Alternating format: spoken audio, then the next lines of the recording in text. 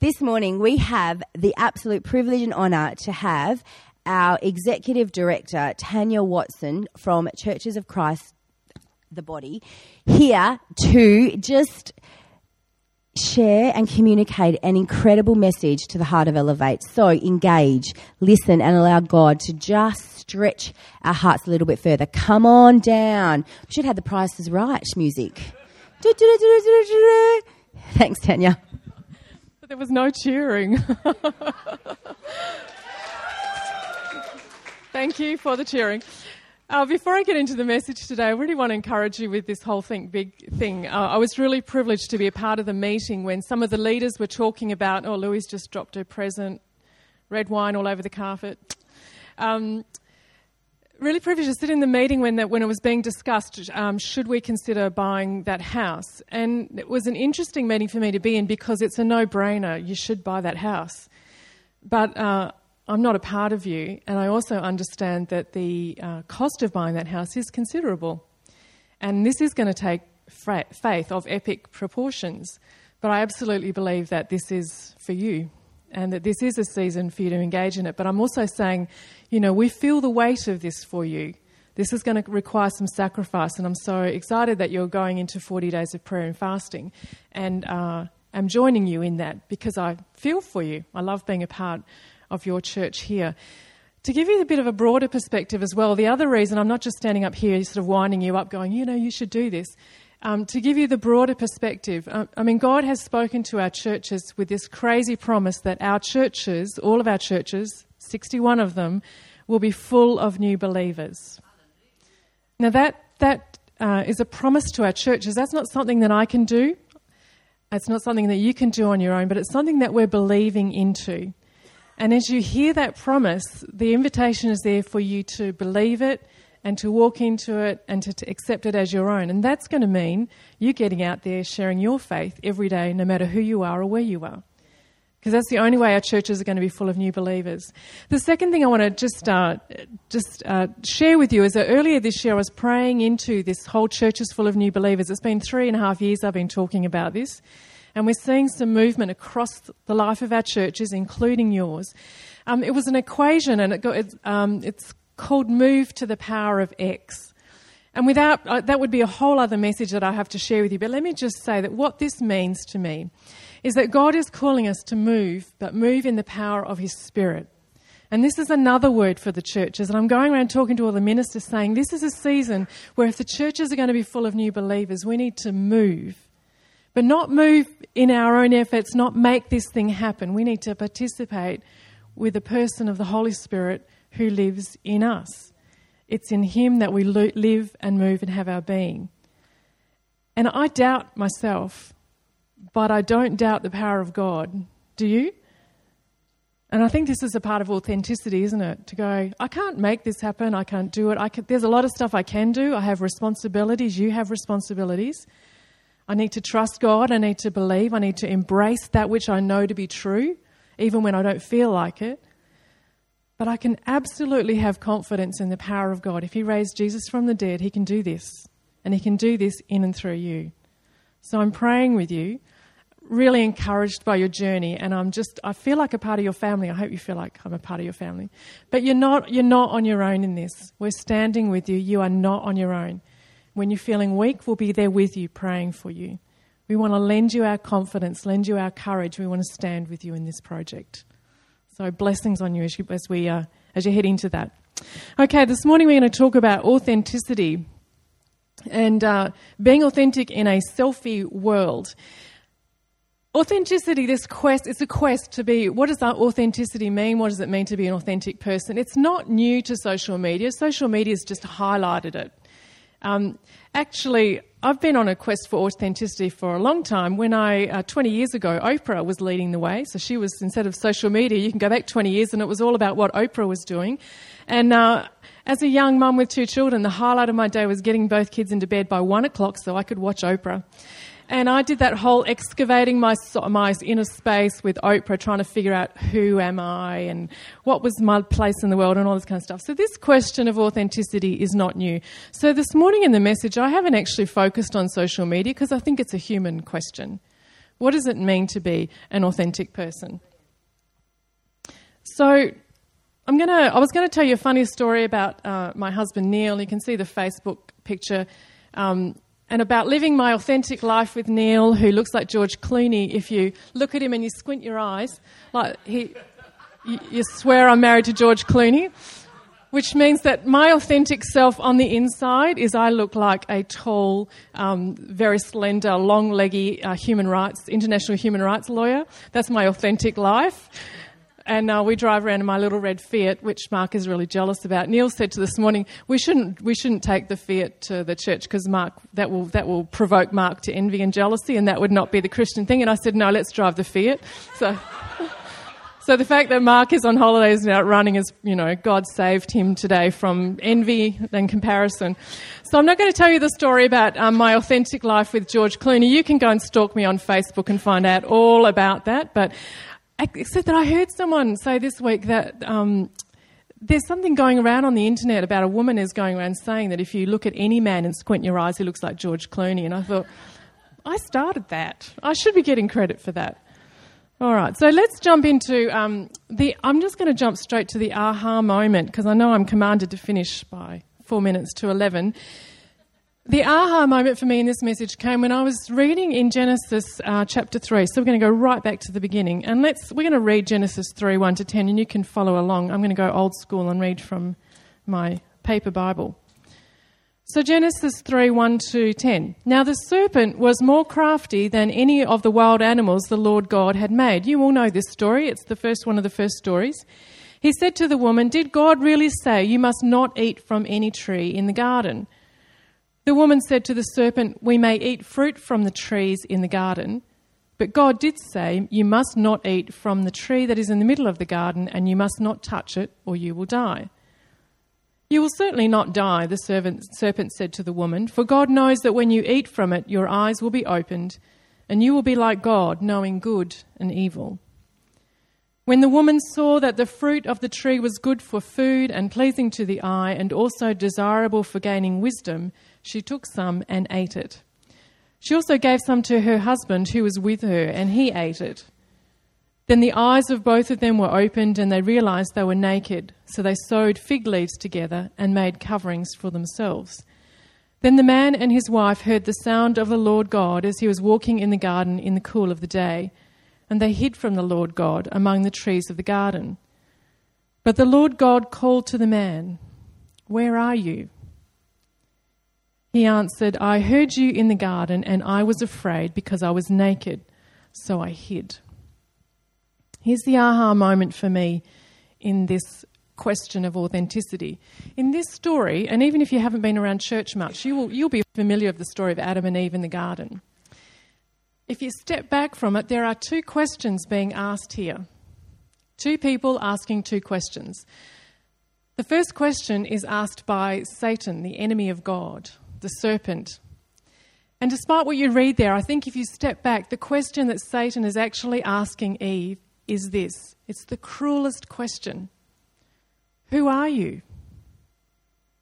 That was a question that never needed to be asked until then. Who are you? Don't you hate it when someone says to you, "Who are you?" Or as someone has said to me not so long ago, "Who are you?" Doesn't feel great, does it? Because suddenly it opens the door. It's like Pandora's box. How do you answer that question? Who are you? Who are you? Where it was never meant to be asked. It takes us outside of a sense of security. Suddenly we're going, well, who am I? And so it raises the whole question of identity. And in order to answer that question, we then have to automatically start comparing ourselves. Well, who am I as distinct from who are you? And God never intended it that way. I think the question, who am I, is a restless question. There's a restlessness about that because you can never really answer that question with clarity. Who are you? My identity shifts and changes all the time. Does yours? And if you think about that, it makes you feel like you're schizophrenic or insecure or something.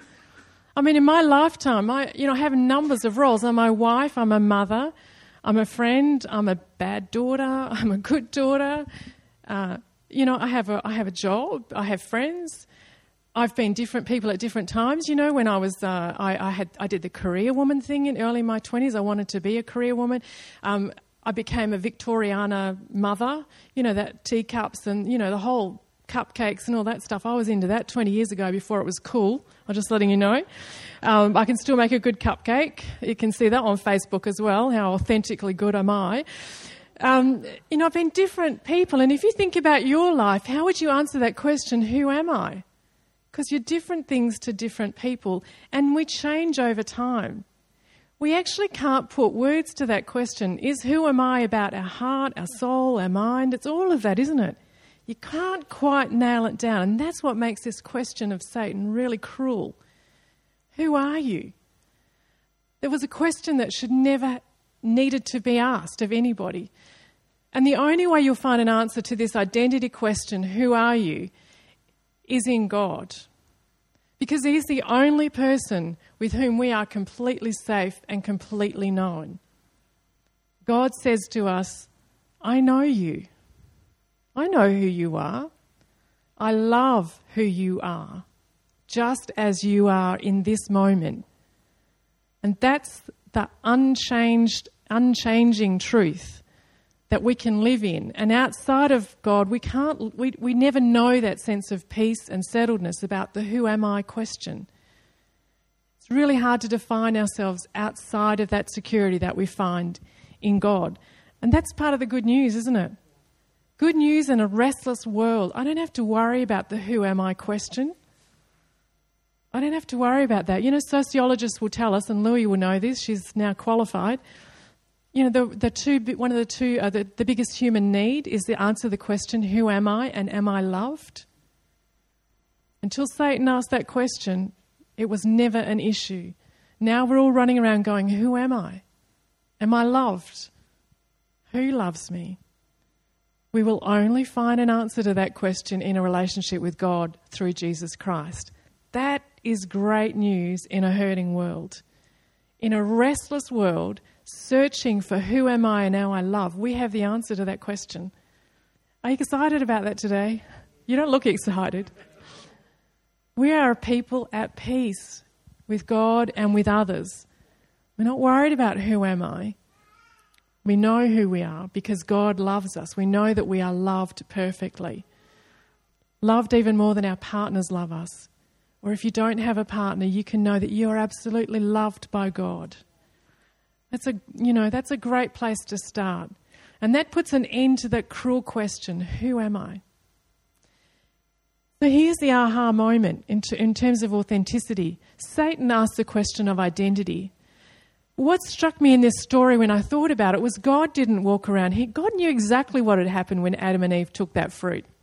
He didn't, and they had changed. The story we see quite clearly, Adam and Eve changed. The moment they ate, they changed. God didn't show up and go, well, who are you? He asked a very different question. Did you notice it at the end? I'd never seen it before until I looked at this question of authenticity. God says, where are you? Not who are you, but where are you? Can you just feel the love in that question? He looked after them. He didn't sort of... Can you imagine the pain? If you stop to think about what happened when they ate the fruit and they were changed. They had moved from this space of absolute peace with who they are and their relationship with God to being completely, I don't know, the more I think about that, the more internal pain I feel about how much pain must they have been in. And how cruel it would have been for God to come along and go, who are you? And just sort of stick the finger in the sore spot. When you got a sore spot and someone... I was having an x-ray done on Friday and I've got a spot on my foot that's sore and the lady was just poking it.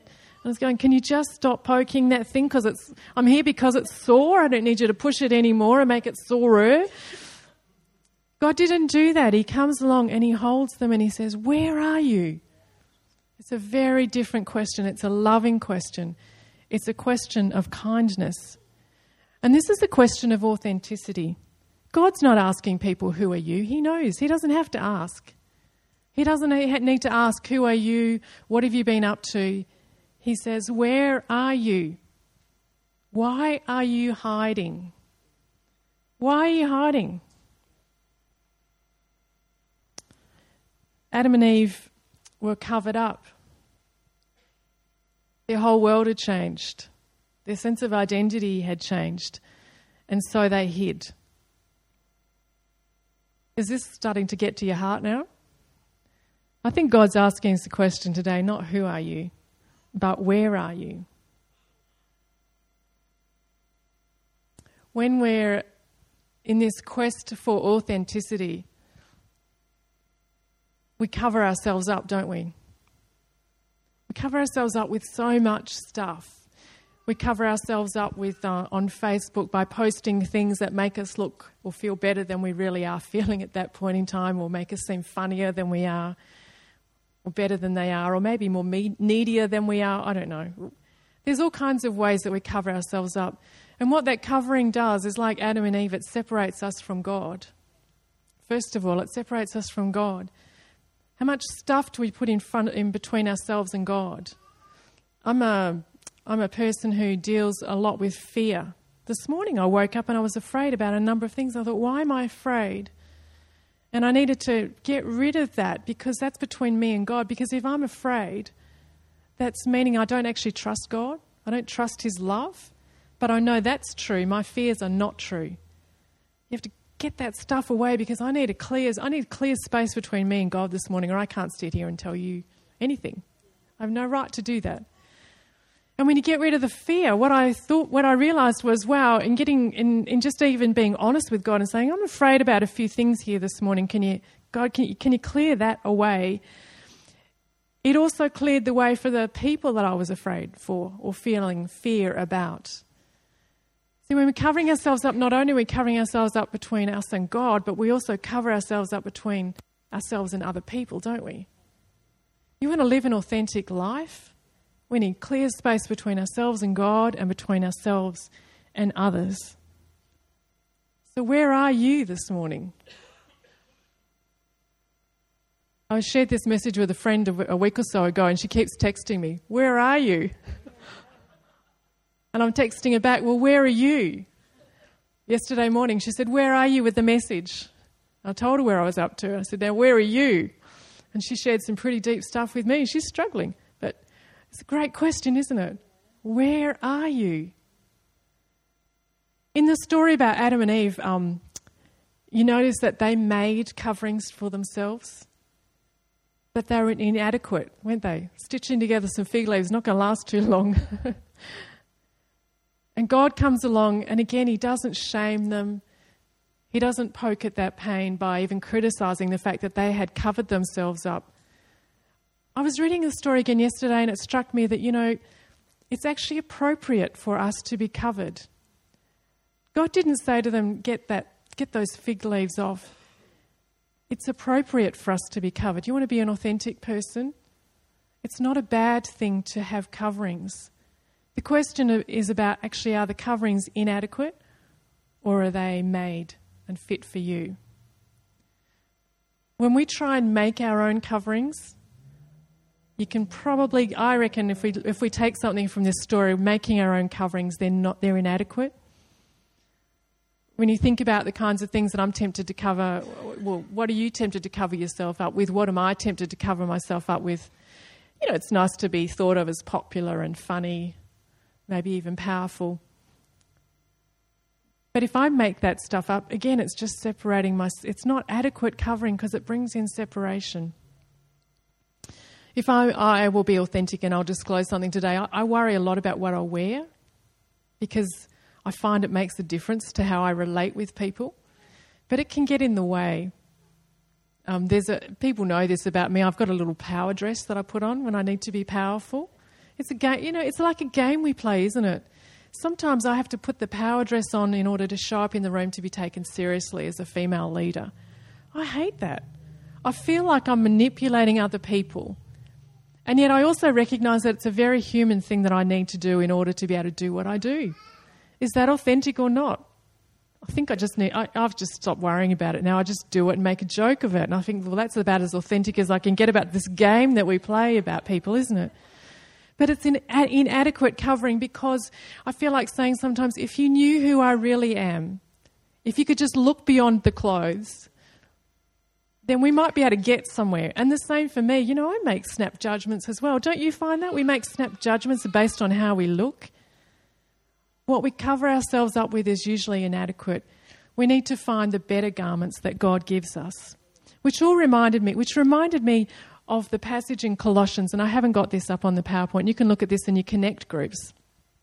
And I'm glad you at Elevate call these conversations, because this is a conversation that I hope will go on at least in this week and then further in your Connect groups. Where are you? And what's covering you up at the moment? Is it from God, or is it stuff that you've put on yourself? Is this the best fit for you? And in Colossians, in that letter there, in Colossians 3, Paul talks about what are you wearing? And he talks about putting off and putting on. Put off the stuff that is not fit for you. Things like anger, jealousy, rage, bitterness, unforgiveness. There's a whole, sexual immorality. There's a whole lot of things that Paul lists. It's not a prescriptive list, as an endless list, isn't it? Put those things off. And instead put on the clothes that Christ gives for you. Just as God gave Adam and Eve clothing that was fit for them, he made them coverings out of skin. So through Jesus, we get to wear great clothes that fit us. Things like kindness, compassion, mercy, forgiveness, faith, hope, joy. Great clothes to wear. Hey, that's like designer plus clothes. Better than the best fitting shoes, Louisa. And above all, put on love. Love that covers a multitude of sin. How cool is that? Does that feel authentic, to put on love, even when you don't feel like it? The best fitting clothes you will ever wear is to put on love. Love means that there's no separation between ourselves and God, and ourselves and other people. Even when people hurt us, even when people don't treat us as we need to be treated or want to be treated, even then we can put on love and we can be authentic. And there's no space between, nothing between ourselves and God and ourselves and other people. I don't know about you, but that feels to me like we might be getting close to what it actually means to understand ourselves as authentic human beings, don't you? Put on love. How cool is that? That's the end of the message, and I've got 1 minute left. Mark Pomeroy, I did it. Yeah. So let me pray for you. Father, we thank you for this time in which we live. It's a time that's confusing, and it's a time that is also full of opportunities. There's nothing new under the sun. There's nothing that we haven't talked about today that human beings haven't been talking about for thousands of years. But we thank you that when we come to your word, we can get those aha moments where we just get it. And so, Father, today I pray for Elevate Church and for myself that we just get it. That this question, where are you, is a question that haunts us in a healthy way. It's a question that helps us to live more and more like Jesus. But it's also a question, Lord, that helps us to be more at peace with who we are, because you love us just as we are. Yes, you're growing us. Yes, you're changing us. Yes, you want us to be more and more like Jesus. But at the same time, you love us just as we are, just where we are, just how we are. You know us so completely. And I pray, Father, for my friends here, that this week they will be so overwhelmed by a sense of peace that they can just breathe and be a person of peace in a restless, pain-filled world. That this will be such good news pouring out of their lives, but that they can't help but share the hope that they have in Jesus. This is life not meant to be kept to ourselves, but life to be shared. And I pray, Father, that you would help each one of us to be authentic before you and before others, where we don't put on clothes that are not adequate for us, but that we are people clothed with love, with compassion, with kindness, people clothed with the good news of Jesus. I pray this in Jesus' name. Amen.